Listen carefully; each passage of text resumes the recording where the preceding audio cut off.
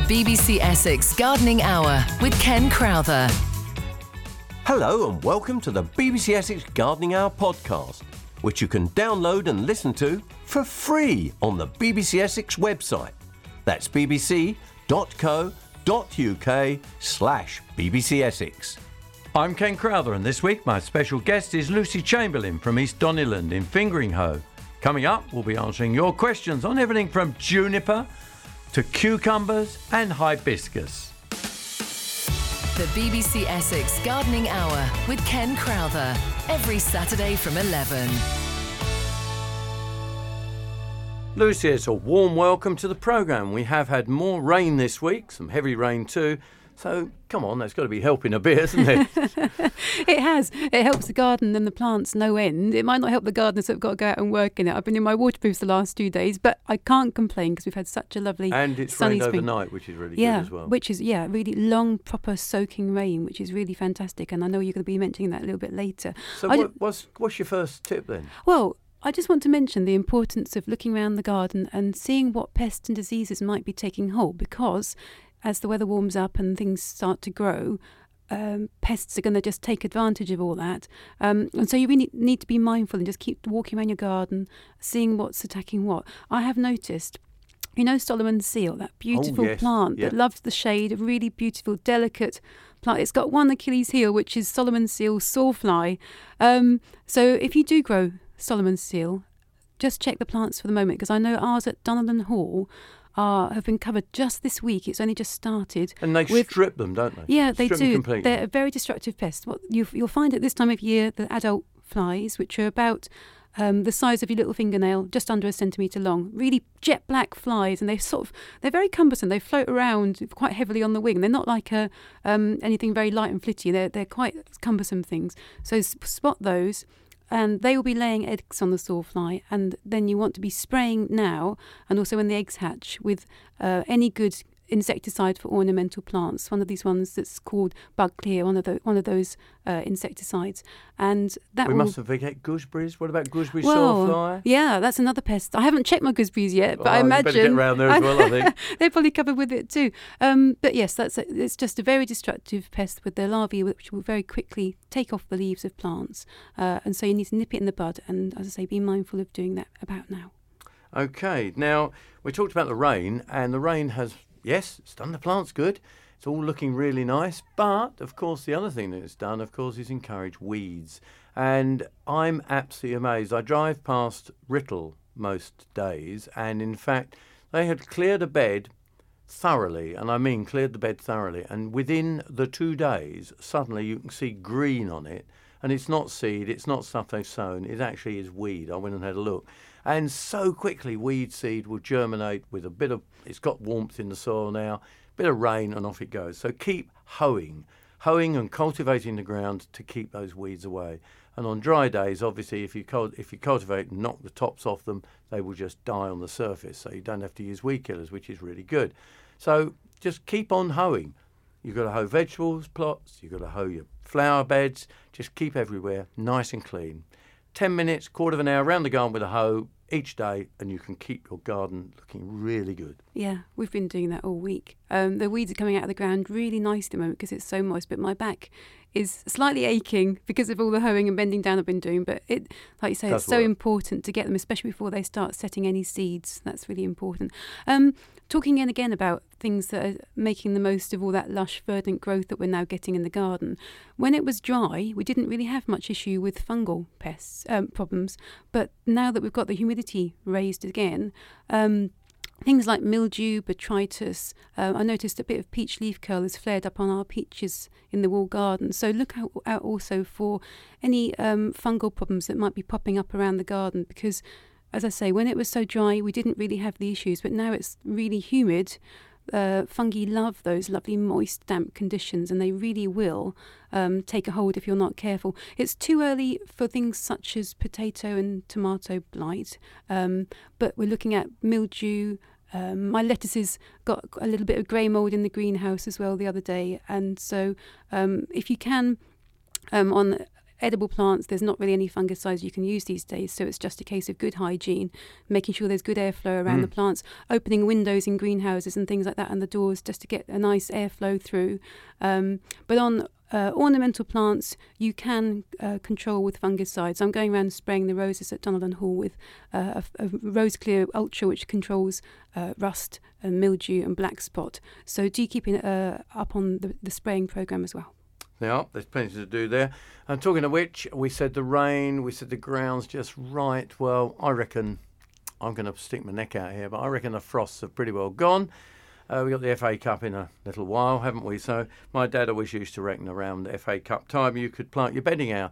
And I think that as long as the bedding is not too soft and lush, you could start planting your bedding out, particularly things like geraniums will tolerate cool nights.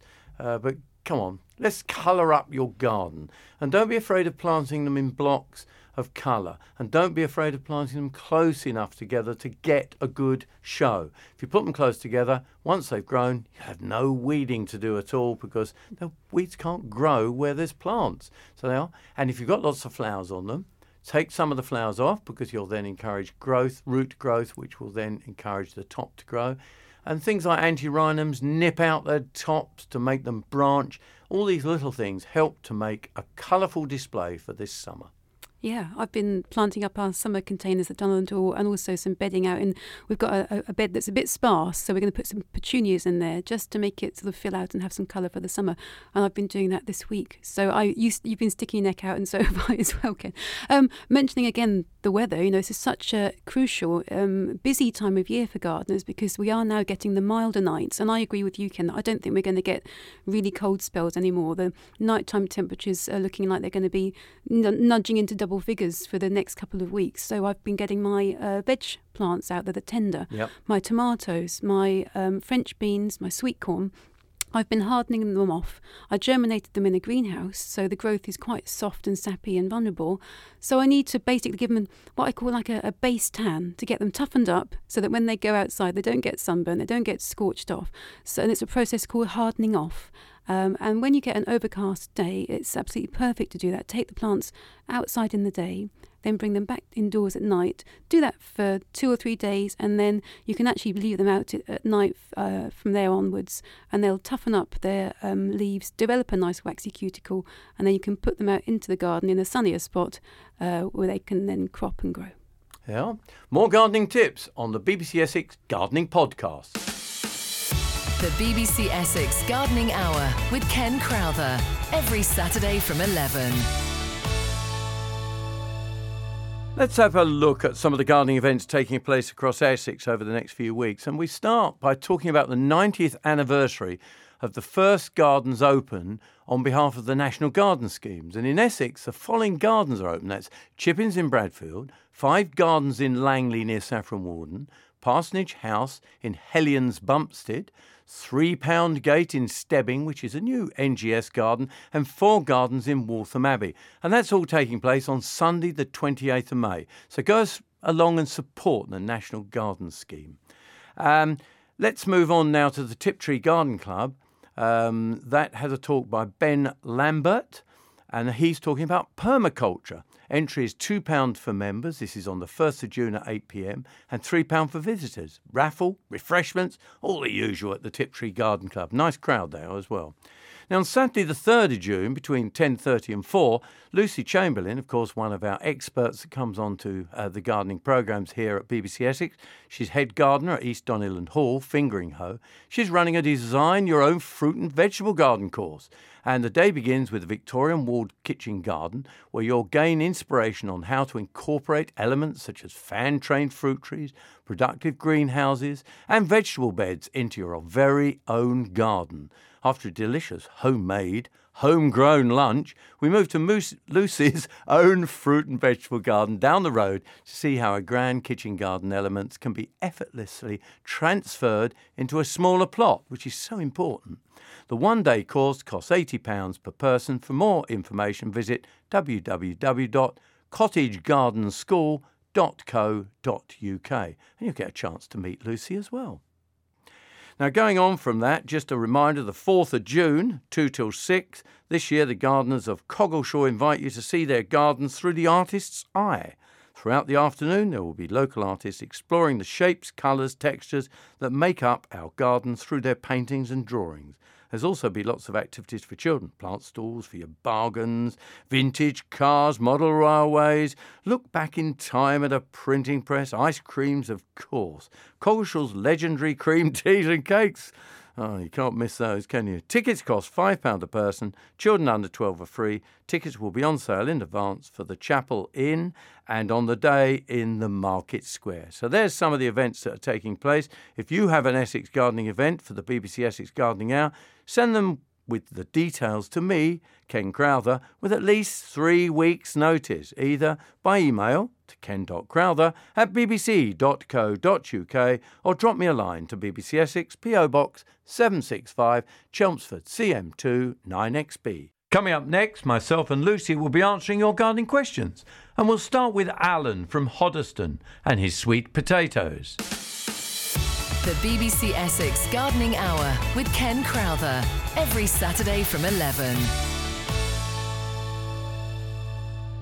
I bought some potato slips, sweet potato slips, and they arrived in this week, and there's no instruction with them. Please help me. Alan, I can help you, don't you worry about it. So sweet potatoes, think of them like an ordinary potato, but try and grow it in the sunniest, warmest spot in your garden. And if you've got, say, a polytunnel or a greenhouse, that would be ideal. Otherwise, a south or west facing bed, lovely sunshine, free draining soil. But they're only a slip, so how do you actually plant it? Sorry, it's a slip. It's a slip. It's a slip, right. So what you need to do there, Alan, is you've got to actually root it. The slip is what we call sweet potato cutting, and it's literally the top growth. Does it look a bit wilted at the minute, or is it nice and perky? It's not too bad, actually. I've had it in a bucket with some water in for a Good few idea. days, and it's Yep. perked Yeah. up. Yeah, exactly. That's the thing to do, is you want to keep it like a cutting. You need to actually have you got any signs of roots on the bottom at all at the moment, or is it? Yeah, there's hundreds of roots coming out. Brilliant. So they're already rooted. At the moment, yeah. Oh, that's great. That's great. So it's in that case, then what I would do is put it into a big tub of compost and allow that root system to build up in size and grow it. Have you got a greenhouse or a conservatory? Yeah, I'm putting them in the greenhouse, yeah. In the Ideal. greenhouse. That's ideal, well, that's isn't perfect. I've grown sweet potatoes before, and I found that if I let them get root bound in that container before I planted them into the earth, the tubers that developed were a little bit distorted and congested. So pot them up now into a big pot, but before they get root bound, then put them into your greenhouse soil if you've got room, or, as I say, outside in a sunny bed. And another tip with sweet potatoes. Don't them up like ordinary potatoes then? No, you don't. You don't. The one secret with sweet potatoes as well is to make sure that the stems that develop, do not let them root into the soil. Just let the main plant root, because if they root into the soil, then you'll get lots of little tubers. You want a few big ones. So grow them through plastic mulch. I was going to say another way, if you're growing them outdoors, is actually to basically grow them on black polythene and just let the stem come through the black polythene only, and that way it doesn't root. Yeah. Does that make sense?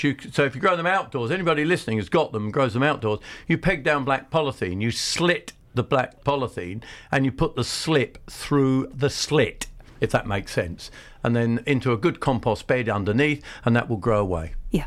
Let us know how you get on, Alan, will you? Yeah, will do. Thank you very much. That's Good good. luck. Good one. That's a nice one to start with. Fantastic. And going now to Joyce in Colchester. Hello, Joyce. Hello. Good morning. Good morning. I want to know if ash from a fire is the same as potash that you buy. Right. What are we talking? Ash from what sort of fire? Coal or wood? Well, I should think it would be mostly wood, paper. It was, my grandson has built this big pit and built a fire down at the garden where we all Fire sit pit. around. Okay, he's got a fire pit and he's burning wood Mostly and old fencing and things That's right. like that. Yep. Yeah. So it's not the same as potash. Potash is a fertiliser that you can buy from garden centres, Yes. and it's very good for crops that flower and fruit. So for tomatoes, for roses, all that kind of thing. Wood ash does have a small amount of potash in it, but it's variable depending on the timber. It's like Ken says, there's not very much. So you can use it around your plants, but don't rely on it solely as the potash It's a good source. soil improver. Yeah, but also... Only I've got sandy soil, which always needs improving. Lots of organic matter, it does. Yeah, that's the secret to sandy soil. Just bear in mind as well that the wood ash is slightly alkaline, so don't put it around acid-loving plants like raspberries and blueberries and rhododendrons. No, I don't have any. No. Great. Oh, that's fine. And just a reminder, Joyce, for yourself and anybody else listening, if you have a coal fire or any sort of coal fire, never use the ash from that anywhere near the garden at all. Oh, that's interesting. No, because it's going to get a fire indoors, and I don't know what he'll be burning. It's got things like, well, it depends on what you're burning, but it has anything from arsenic onwards. It's got all sorts of things, chemicals in it, which you don't want to get into the soil. Right. My old dad used to make paths out of his ash out of the boiler. We had a path up the side of the vegetable plot, all made of ash. But the celandines used to grow really well in it. So, there's a bit of a flashback in time from my memories of growing vegetables with my old dad, you see. Oh. And don't forget, that number to call is 0300 200 40 41. 0300 200 40 41. Let's go to Sue in Battlesbridge. Hello, Sue. What's up with your wisteria? My wisteria, it was flowering beautifully about 3 or 4 weeks ago. It has actually still got just about one flower that's dying off on it, but the whole of the rest of it, all the flowers have gone a browny black colour, and it has no leaves. Oh, it hasn't got any leaves. Hasn't got any leaves. That's not good. Yeah, because wisterias the flower display of wisterias hasn't lasted very long this year because of the wet and the rain. It's knocked them off. They also had that frost, which was 3 weeks ago, which knocked a lot of them back. But that would only really affect the flowers. Wouldn't affect the leaves, so would it, at all? The leaves, there's something wrong. Have you got any leaves on your plant at all? None. No. Not good. No, it's not. No. Wisterias are very prone to... well, it might not be this, but they are prone to honey fungus, which is a fungal disease that attacks and destroys the root system, which can then cause large plants to completely collapse. And that might be what has happened to your wisteria there. Can you think of anything else that they've been given it a big shock? Well, when you said about the frost, I was thinking I'm out in the countryside, so it is quite windy where I am. So, wouldn't lose the leaves. I mean, you should still have leaf. You should have leaf. Yeah, well, that's what shocked me so much, because I thought, the frost had got to it. Then it would just be the flowers. This year, many people have had a similar thing to you. I mean, lots of callers. I would say we've had 3 or 4 callers, which is quite a lot, on that specific subject. And a couple of them have rung back and said that they're actually sprouting from the base. And then, of course, we're saying, is it the root stock or is it above the root?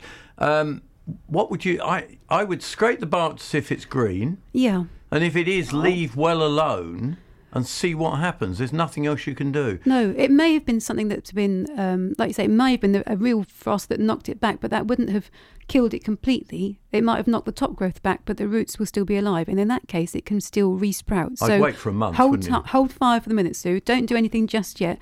But if you've given it a month and it doesn't sprout, then I think it's a case of, it might be something like honey fungus. And if you start digging it out at that point and it smells very mushroomy around the base, and you see lots of sort of white growth underneath the bark at the base of the wisteria, that's a good sign that it was honey fungus. And you want to change the soil if you do want to put another wisteria there, because it resides in the soil and you need to get soil from, say, a veggie garden or from somewhere else that's completely clean and swap it to put a new wisteria in its place. Okay, Sue? Right, okay, that's lovely. Thank you very much for your help. Sit tight and wait is always the way. Yeah. Sit tight and wait. Don't be too hasty. Valerie's in Clacton. Hello, Valerie. Hello. Good morning. You've got a lovely day today in Clacton, haven't you? Beautiful, yeah. Yeah, God, what are we talking about today? What, temperature-wise? No. What are we talking about with yourself, gardening-wise? Sorry. I've got a rosemary plant. Yeah. It's in a pot, a large sort of ceramic pot, not that large, about 12 inches across. And it's trebled in size since we put it in. So what I want to know is, can it go in the garden? or can I put it in a bigger pot? And if it goes in the garden, does it need sunshine, or can it go in the shade? Well, I'm going to answer the first bit for you. You can go in either the garden or a larger pot. Whatever you choose is the answer to that one. However, and what about the position? I mean, they're Mediterranean, aren't they? Yeah, they need the sun, ideally. So if you've got a nice sunny spot, it will thrive there. It will grow in shade, but it won't really do it any good. So for the health of the plant, put it in the sunniest spot as you possibly can. Yes, yes. And it's got flowers on it at the moment. Shall I beautiful. Leave it as it is, or can I do it now? You can do it now. If it's in a container, you can move it. As long as you water it well, it's not a problem. Yeah. Right, that's great. Don't disturb the roots too much, though, will you? Try not to. Try not to. That's what I like Careful to hear. as you go. I'm just going to go to John in Brentwood. Morning, all. I think you want to make the most of the sun over there, because right on the edge of Brentwood are thick black rain clouds. Oh dear, oh dear. Sorry right. about that. What do you got? What do you got? Hibiscus. Yes. What would you like to know? I've got about a 3-year-old 5-foot-high one. Mm-hmm. It was grown from a seed. Yeah. Is that movable, or is it too late now? This sort of 5-foot-high. So, it's lovely that you grew it from a seed. Did it sow itself into the garden, or did you? It did. So that will mean it's probably got a bit of a taproot developed on it. So if you do want to move it, do it sooner rather than later. Don't leave it any longer than now, or leave it till the autumn. Do you know what I do is cut underneath and break the taproot, and then do it in the autumn. That's a good idea. How about that? In the autumn, not now. Yeah, but if you drive your spade down under it at about 45 degrees in a couple of about 3 positions round it, you'll break some of the roots, and then when you move it in the autumn, the roots will have redeveloped. Yeah, so put the spade round it now, and then move it in the autumn. Right. Okay. Right, pruning them. Yes. I'm a bit mystified, because according to my book, it says you should prune them back up to a third, like established plants we're talking about, another one, and but they're in full leaf now. Surely won't they bleed on the ends that you cut? They don't bleed, but you might be cutting off lots of flower buds. So do it after flowering. Yeah, just to stop them, because they can get a bit top heavy. And it's not too late, because the flowers do stay a long time. After flowering. After flowering, right then. Thank you. All right. Thanks a lot. Best of luck, and don't forget, you can always come back and ask more advice in the autumn about moving it. And Bob from Brantham, you're wanting to talk about cucumbers, is that right?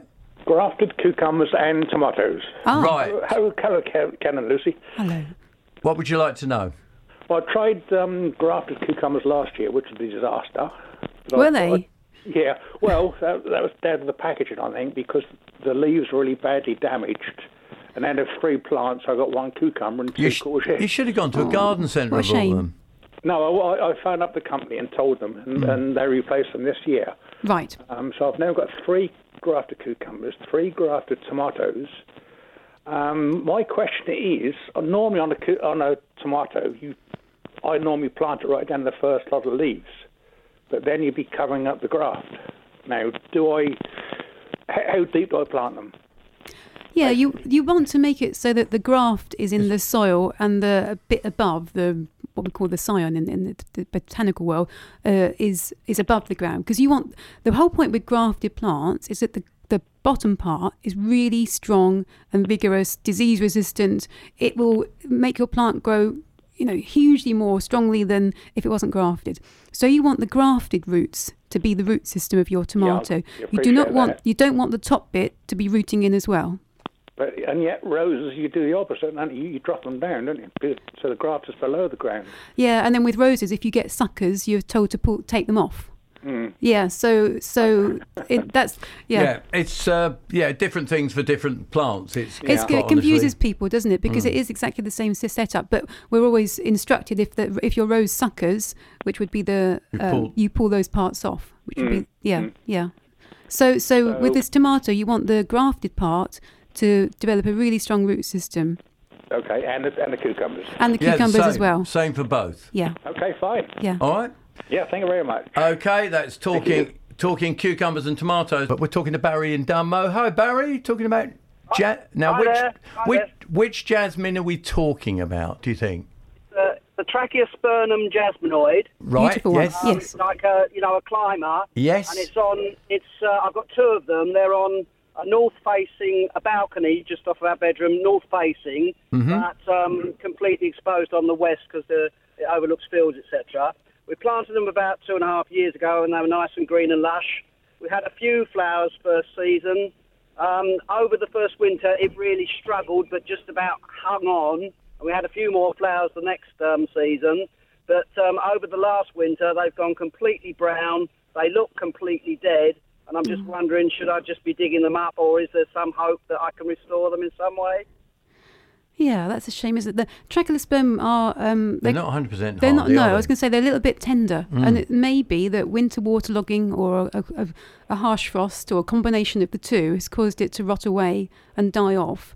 All you can do is scrape the bark, isn't it? Yeah, it's very similar to the wisteria call we had earlier on. When plants get knocked back in the spring, the thing to do is to wait and see if they have the ability to recover, because they may have just had the top growth knocked back by frost, the roots are still alive and it can resprout. So hold fire for the moment, but if in a month's time it's still looking decrepit, then it's a case of swapping it for a newbie. Yeah. Yeah.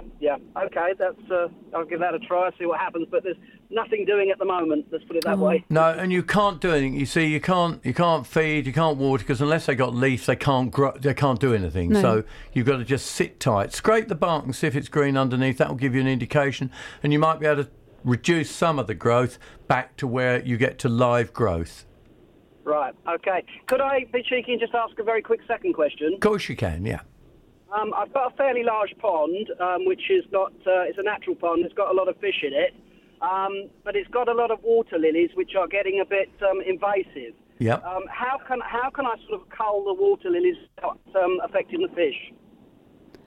Oh, well, you can do that, no problem, as long as there's some shade for the fish in your pond. We say it's about, if you've got about a third of the surface of the pond covered with vegetation, that's great for aquatic life. Yeah. And you can divide the lilies straight after flowering. They used to do that where I worked at Wisley. They'd go in there with their waders into the big canal opposite the main laboratory and go in there and divide them all up. And when you repot your lily, are you going to just sort of nestle it into the silt at the bottom of the pond, or what were you thinking of doing? Yeah, I mean, they're in the silt in the pond. The pond's quite deep. It's, a bit tricky sort of wading in, to be honest with you. So, but they're getting, There's just too invasive. More than a third, yeah. I would say it's getting to 3/4, I would say. No, it's too much. So, you want to get some waders and at least go to the edge of the margins of the pond that you can get to. If you can't get to the middle, don't worry, but literally just go in there, slash and burn. Don't worry about being too delicate with the water lily. They are vigorous plants that will come back. Leave the middle section, get the bits in the shallows that you can, remove those, and just as I say, it won't harm the fish at all. Ken Crowther, answering your gardening questions. This is BBC Essex. Anne Reeves sent us an email, and we have a picture there of a plant that she said has appeared in her garden. What is it? I think it's a sweet chestnut, and I think that because I had my whole childhood surrounded by sweet chestnut woodland, and it looks very much like that to me. And I think that a chestnut has just been maybe planted by a squirrel, hoarded away, and it's germinated, and that's what you've got. That's what you get. We're going back to Beryl from Westcliff. Oh, hello there. I don't know if you can help me. I have this juniper tree. It's getting on. It's quite old, I suppose, 30 years. It has some swellings on the branches. I've noticed these before, but that's been okay. But after this wet and damp weather and the humidity, I've had big pustules, sort of apricot-y pustules, and they're about 12, groups of them, about 12 inches, all round the stems, all round the branches. Right. A fungus. I've never seen it before. Is this an upright? I take it this is an upright juniper tree, yes? Well, it's a sort of it's upright, but it's a tree. But it does spread prostrate as well. Yeah. Right. Okay. It's not one of the narrow type. It's a spready one. And it's definitely not the flowers releasing pollen or anything like that. It's not. It's on the stem, you say. On the stems. It's on the. Can I just hang on? Yes. So it's on the bark of the woody stem. So it's a fungi, isn't it? It sounds like it might be something called coral spots, which is a fungus that you can get. It's too big for that. Okay. How big across did you say? 12 inches. Well, the section of the would cover 12 inches, and it goes all the way round. How big? How big are the little spots of? Well, they must be about at least half an inch across or more. No, it's not coral. No, it's not coral spot, is it then? Because that's less than a centimetre. Yes, yeah, I've never seen anything like this before. It's going to be some apricot-y colour. Yeah, it will be some kind of fungal like pathogen attacking your juniper, and that's on the main trunk, is it?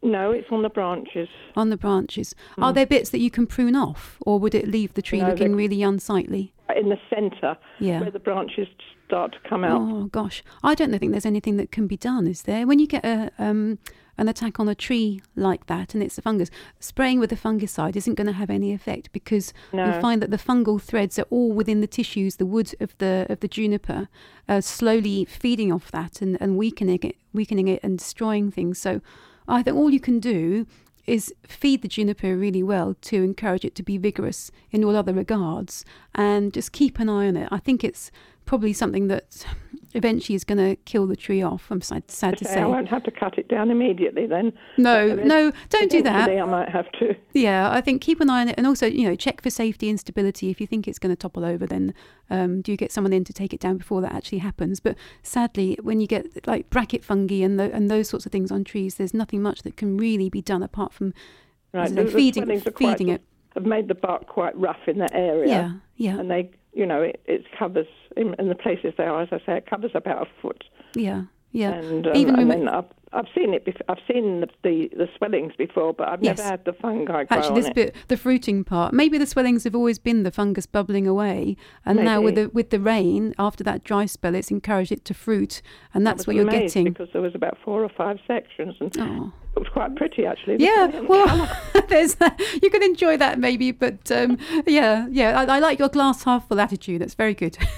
Best of luck with that. And I'm getting told off on an email from Maureen. She said, I know an hour isn't long enough for your lovely programme, but unfortunately you read my text too quickly and didn't answer my question. I followed your advice for sooty mould back in February, March. The question was, do I spray again after flowering with bug clear? Some flowers opened on it. Some flowers are opened on it. Well, the answer is yes, you would, because what I said is sooty mould is secondary. Therefore, it's got aphid, but after flowering, you could spray again, couldn't you? And what was the plant? Sorry. Camellia. Sorry. Which is very prone to it, isn't it? Yes. Indeed. Yeah, it is. So there are. Maureen, did I explain that a bit slower than normal? Because that would hopefully have answered your question. And I do try and get it right, On my lawn is a circle with some fungi coming up. I tried weed and feed about 6 weeks ago, but it's still growing. How do I get rid of the fungus, small yellow beige colour, and get my lawn back, please? Linda. Oh, Linda. You can't, Linda. The only thing you can do is dig it out. But people don't. No, I know. It's a fairy ring. I tell you what, if you leave it long enough and you live there long enough, it'll go next door. And on the longest day, go in the middle of the fairy ring and make a wish. Is that what you have to do? I think there's something like that, and wash your face in the dew the first thing in the morning, and all your dreams will come true. Oh, well, they are. But I'm sorry, we have got no chemicals that you can use on fairy rings. It is literally just the spade, dig it out. Yep. Talk to Keith from Hawkwell. Hi, Keith. Hello there, Ken. Yes, my sister-in-law has got an apple tree. It's a fairly large apple tree, and it's got woolly aphid. I think it's a bit too big to spray. What do you do? Wash it off with. Actually, a lot of people wash them off with a spray jet of water. Yeah. Using a hose with a very high-powered jet. Oh, I see. Yeah. That does work. I mean, it's not going to get rid of it all, is it? No, and you can also any shoots that aren't crucial to the plant. So, say not the main trunk or main branches, the little kind of like cankerous growths that develop where the woolly aphids are, cut those off. Just to reduce the population. That's something that can be done as well. You used to be able to dab them with meths, but that was back in the days when you could smoke and nobody just dies for it. People, we're not allowed to tell you to use methylated spirit with a cotton bud. No, I didn't. But there is a rumour that it actually used to get rid of them. It did. But we couldn't tell you that. No. Because we're not allowed to. But secateurs are the order of the day for you. You need to cut bits off that are not crucial to the shape of the plant. All right. If you cover it with meths and strike a light, That would definitely if it's got really bad, it? yeah. That's one way to do it. Yeah. Get rid of the tree. Thank you very much. Thanks for your call, Keith. We've got somebody who said they'd heard, truthfully, we did say it on the programme, that oleander is poisonous. The sap can actually burn you if you have a sensitive skin, and you shouldn't use the wood for barbecues.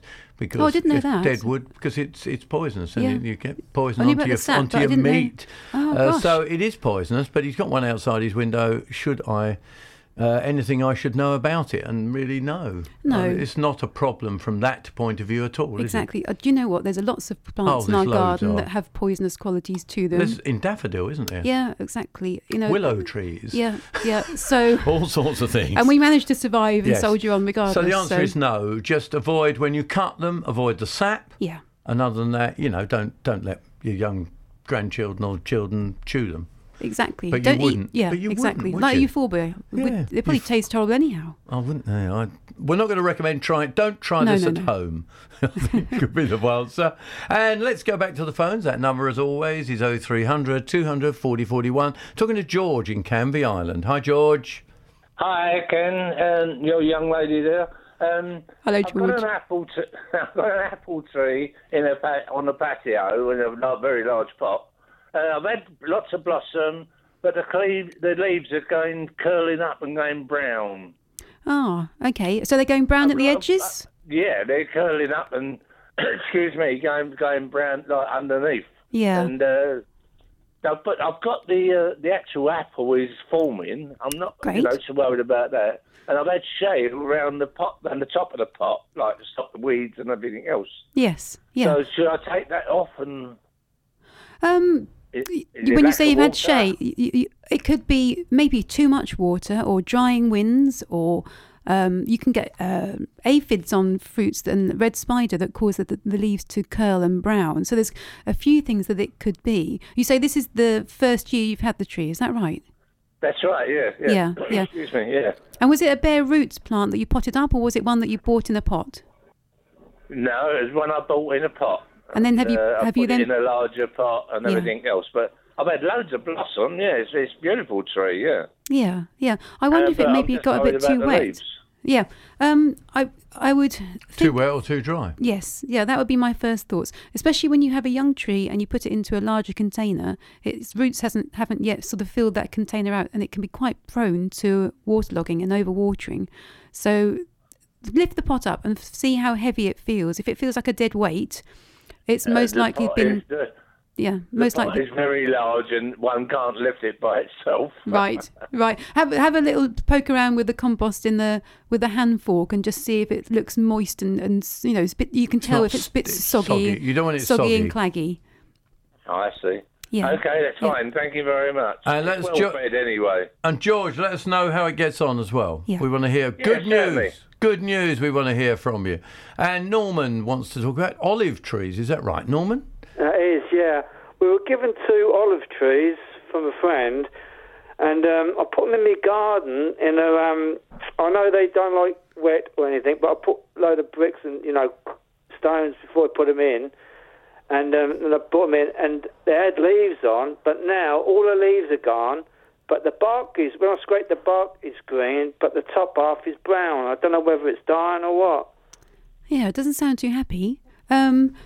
What do you think? No leaves on it at all. No, and the You olives get a bit of leaf drop, but you should still have new leaf being formed at the same time, so you shouldn't lose it.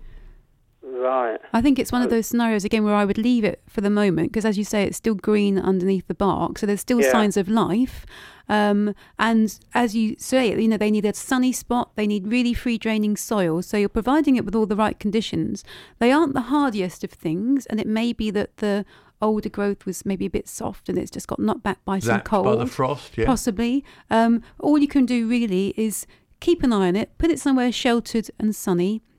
Don't water it too much. Straight in the ground. I put it straight in the ground. Was it the wrong thing to do? I've got one at home and I grow mine in a pot. They really like really free drainage. Actually, having the pot sort of baked in sunshine is how you're emulating what they would have on a mountainside, which is where they would be growing. So I would pop it in a container. Oh, okay. Really, really light sandy soil as well. All right. Yeah. Okay, then. Thanks very much. Okay. That's a pleasure. Fingers crossed. Thank you. Bye. Talking of olive trees, we had a note from, who did we have it from? Chris, who says, I was given a small olive tree in a 6-inch pot for Mother's Day. This is from Chris, as I said, Mother's Day. 5 years ago. 5 years ago. Planted in a bed just outside the back door, not expecting to come to much, now 7 foot tall. That's done well in that time. And growing well. It's 6 foot from the house. Will the roots damage the house if I leave it there? And if so, would you be able to move it? I wouldn't have thought that would cause any problems at all. No. I mean, people get worried about roots and houses. You need to bear 2 things in mind. Are you on a clay soil? Because that's important. Clay soils are the only ones that really are troublesome. So just bear that in mind. How old is your house? If it's pre-1960s, then it may have problems because the foundations of those older buildings are quite shallow. More modern buildings have got deeper foundations, so they can tolerate trees being much closer to them. But as you say, Ken, something of that dimension, no. Wouldn't it's worry not going to about cause it a problem. Don't worry, Chris. Keep calm. Keep calm. Let's talk to Grace. Hello, Grace. Good morning. Foxgloves. I've got foxgloves. They've self-seeded like last year for this year. They Will do. they flower this year, or have I got to wait till next year? Yeah, if they were seedlings last year, they should be pretty much flowering by now. The ones that we've got at East Dunellan Hall, and natives and white foxgloves are flowering their socks off at the minute. So these were from a flower last year. Right. So this year then they're going to be a little rosette of leaves. That's right. Yeah. So next year they will flower. Ken Crowther, answering your gardening questions. This is BBC Essex. Talk Helen in Hook End. Hello, Helen. Hello. I bought 2 mimosas last year, one for my daughter, one for me. Well, mine has gone absolutely mad, but it has flowered. So, but beautiful. I want to make it into more of a bush, and I want to know where will I cut it when it's finished flowering. Can you describe the leaf to you? Is it the fern type leaf, cut? Yeah, kind of fern, yes. Because several Acacia plants, dealbata? Yeah, you see several plants end up being called mimosa, which is a slight problem for us because we don't always know which one. Yeah. But you have, as we say, we've got that one, haven't we now? Acacia dealbata is the Latin name, just so we know exactly what. And the flowers were yellow, were they? Yes, a little ball, like little balls. Gorgeous. Yes. One of my favourites. They really are lovely. They're not 100% hardy, though, are they? No, and I don't know about if you could get it to be more bushy. I think they're quite tall, lanky trees. But what do you think, Ken? What's it like at the moment? Tell us what it's done. Well, from last year, I keep it in the lean-to, in the big pot that I bought at the same time, about 12 inches.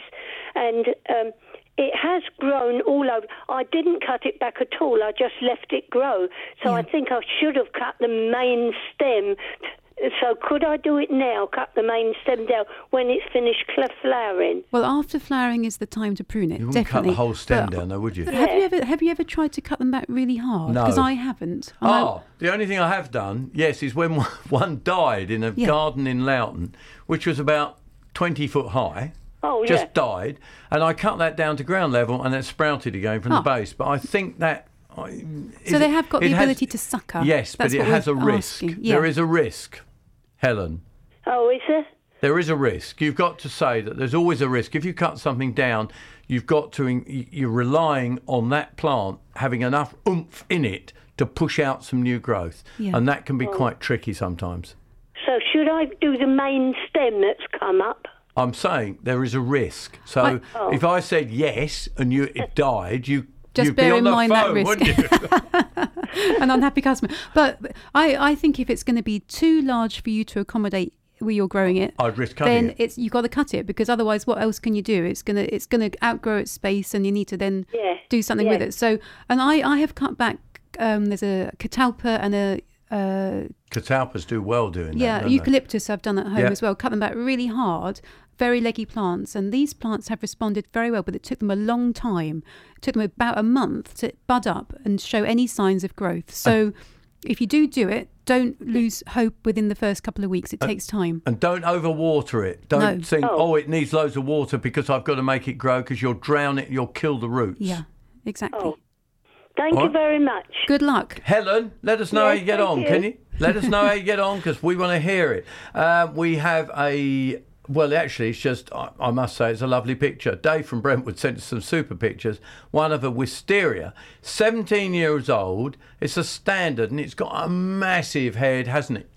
It's got a lovely head. Lovely. It looks lovely, but he says he's sorry he can't send a picture of his universal pansies because they're good as well. Oh. But I don't know why you can't send me a picture of the universal pansies. I have got no idea at all. But... well, we will see. Can I prune a 20-plus-year-old Philadelphus down to ground level? It's 2.5 metres high and bare to 1.2. David in Chelmsford. Well, you can. I'd risk it. I think so. As long as the plant is healthy, a lot of these shrubs are what we call they naturally sucker from the base, and Philadelphus is one of those. So, yeah. Give it a go.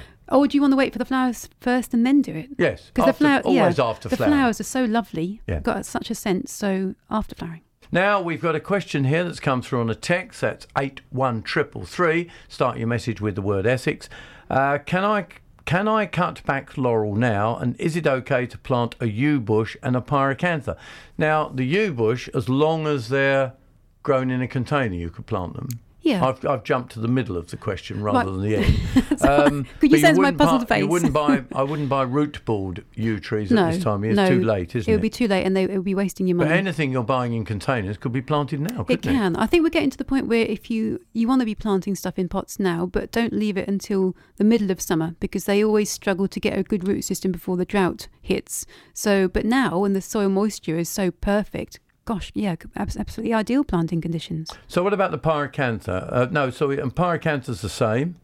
Yes. Yeah, we can plant those you can now. Plant that. Yep. And then the only other one it asks about is laurel. Now, in theory, you can plant you can trim any. Prune it? You prune any evergreens actually in May, don't you? Yeah. That's general rule, but isn't it? Is it a hedge plant or is it a? It doesn't say. It just says. I would, if it was a hedge, a laurel hedge. Just bear in mind, birds are nesting big time at the moment. So prune if with you're secateurs, prune with secateurs, and also check. If you need to prune, do it reluctantly. But I would wait if you can until the nesting season is over. Wait till at least July, August time if you could.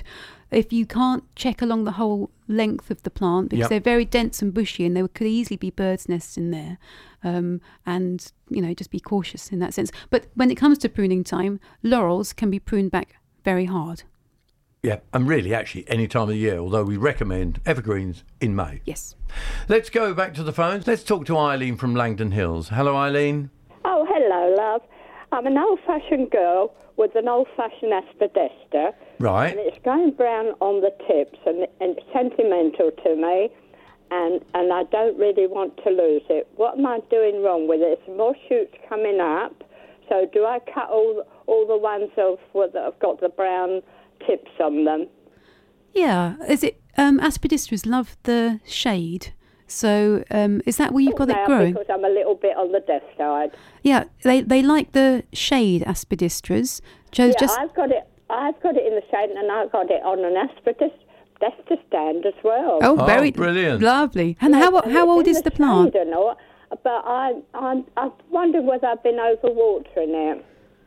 Well, it could have been that. Could be that, yeah. If it's going brown, I would be tempted to, as you say, cut the brown parts off. If you've got new growth coming through. And I cut the brown pieces off on the leaves, but it'll spoil the look of it, won't it? Yes, no, it won't. If you just shape them. I always used to shape them. When I was training, we used to do it in the Royal Festival Hall. You get a pair of scissors and you just round it off and shape it, make it look. Round the leaves off that are going brown on the tip. Yep, and reduce your watering a bit. And I think you'll be fine. How often shall I water it now, then? Am I overwatering it? I think it is. Sounds like it. Put your finger in it. If it's moist, water it. If you put your finger in it, if it's moist, don't water it. If it's dry, water it. Don't water it on a regular basis. All right? Don't water it on a regular basis. I think I have been overwatering it.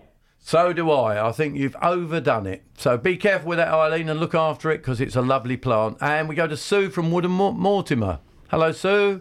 Good morning. A bit of an unusual question, perhaps, but I'm a big fan of chrysanthemums, and I heard a caller earlier speaking about tracheospermums, and I've got osteospermums and argyranthemums. I'm wondering what the connection with this mum on the end is for each of those plants, whether it's to do with the genus or the shape of the leaf or what? Do you know? I don't. Neither of us know. We're no, looking at each other. No, there Don't are know. certain Latin phrases that are really obvious, like alba is white, and repens is creeping. But I don't know the plant name what starts at the beginning, doesn't it? It starts at the beginning. I couldn't get the connection between having the mum on the end. Well, I tell you what. I thought you'd know. Oh. So did we, but we don't. So we'll have to think about that one and work on it and see if we can come up with an answer for you for the future. How about that? That'll be lovely. That'll make you keep listening as well, won't it, Sue? Yeah. Or if someone knows the answer, they've got 9 minutes to phone in with the answer. Yeah, if you can find out the answer, I bet you're all on Google already. It might be in the RHS or the Hillier Book of Trees and Shrubs. Yeah, it might be. Because it has an index in the front there, hasn't it? I'm just trying to think of the flower shape, No, it doesn't fit, does it? Because Trachylospermums are not the same as Osteospermum flowers. Nothing at all. No. Oh. Now talk to Barbara. She's we can still get your calls in 0300 200 40 41. Gary Elliptica, is it, Barbara, we're talking about? Yes, we are, yes. Good morning. Hi there. I've had this moved along the garden about 2 foot, and all of a sudden, all the top is all wilted. It's Okay. wilted all over. How old's your Garrier? How old is it? 3 years. 3 years, and you've had it moved when?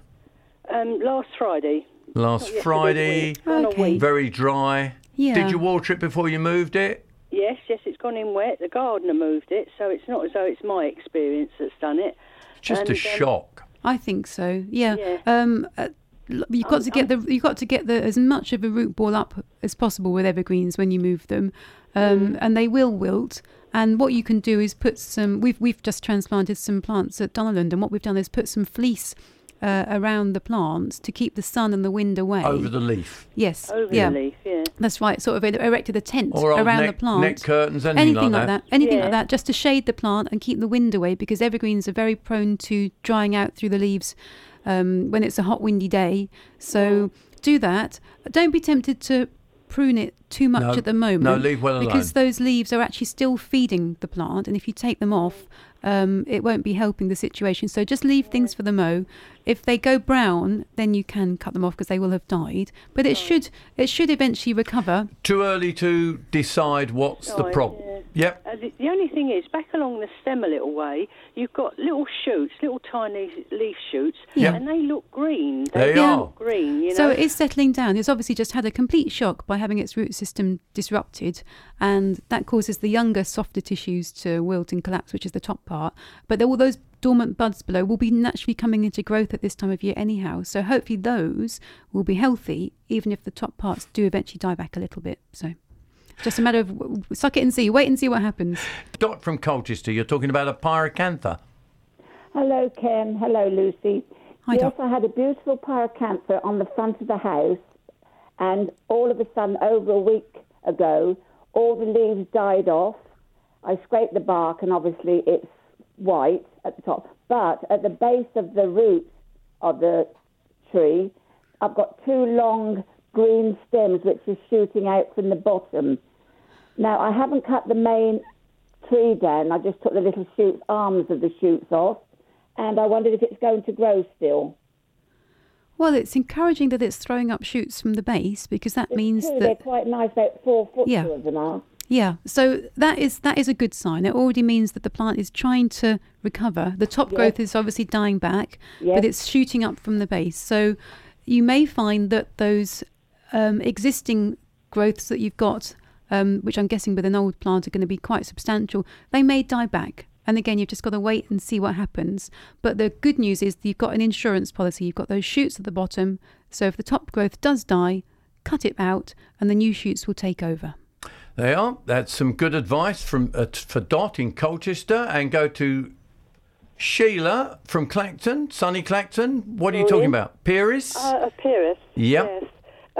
It's a bit spindly, but it's quite old.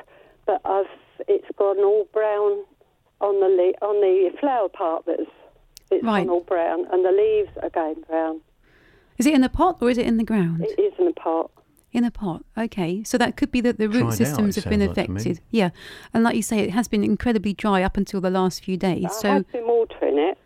Do you think you've been watering it enough or too much? Cause maybe enough, too much. Maybe too. Yeah. Pyrus, their new growth can go brown if they get frosted, but that's normally just the flowers and the top soft shoots. So it could be a frost damage, but not likely. It's more likely to be some root damage caused by over or under watering. Are the leaves? Have you got any new leaves coming? No. Are the leaves completely brown, or are they green? There's a lot of brown. It's going brown, and there is a few green ones. Right. Yeah. I'd give it a liquid feed over the top with something like Maxi Crop as well. That might help it.